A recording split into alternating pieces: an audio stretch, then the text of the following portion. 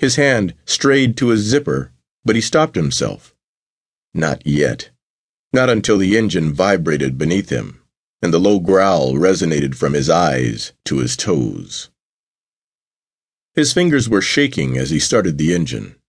It roared in the small space, bouncing off the walls and the floor and the ceiling. Teddy closed his eyes in bliss. He didn't want to wheel it out of the garage. He didn't want to ride it over the open road. He didn't want to pretend he was Howard.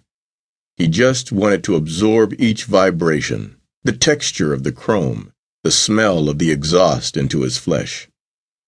Unable to resist for another moment, he unzipped his shorts and pulled his thick erection.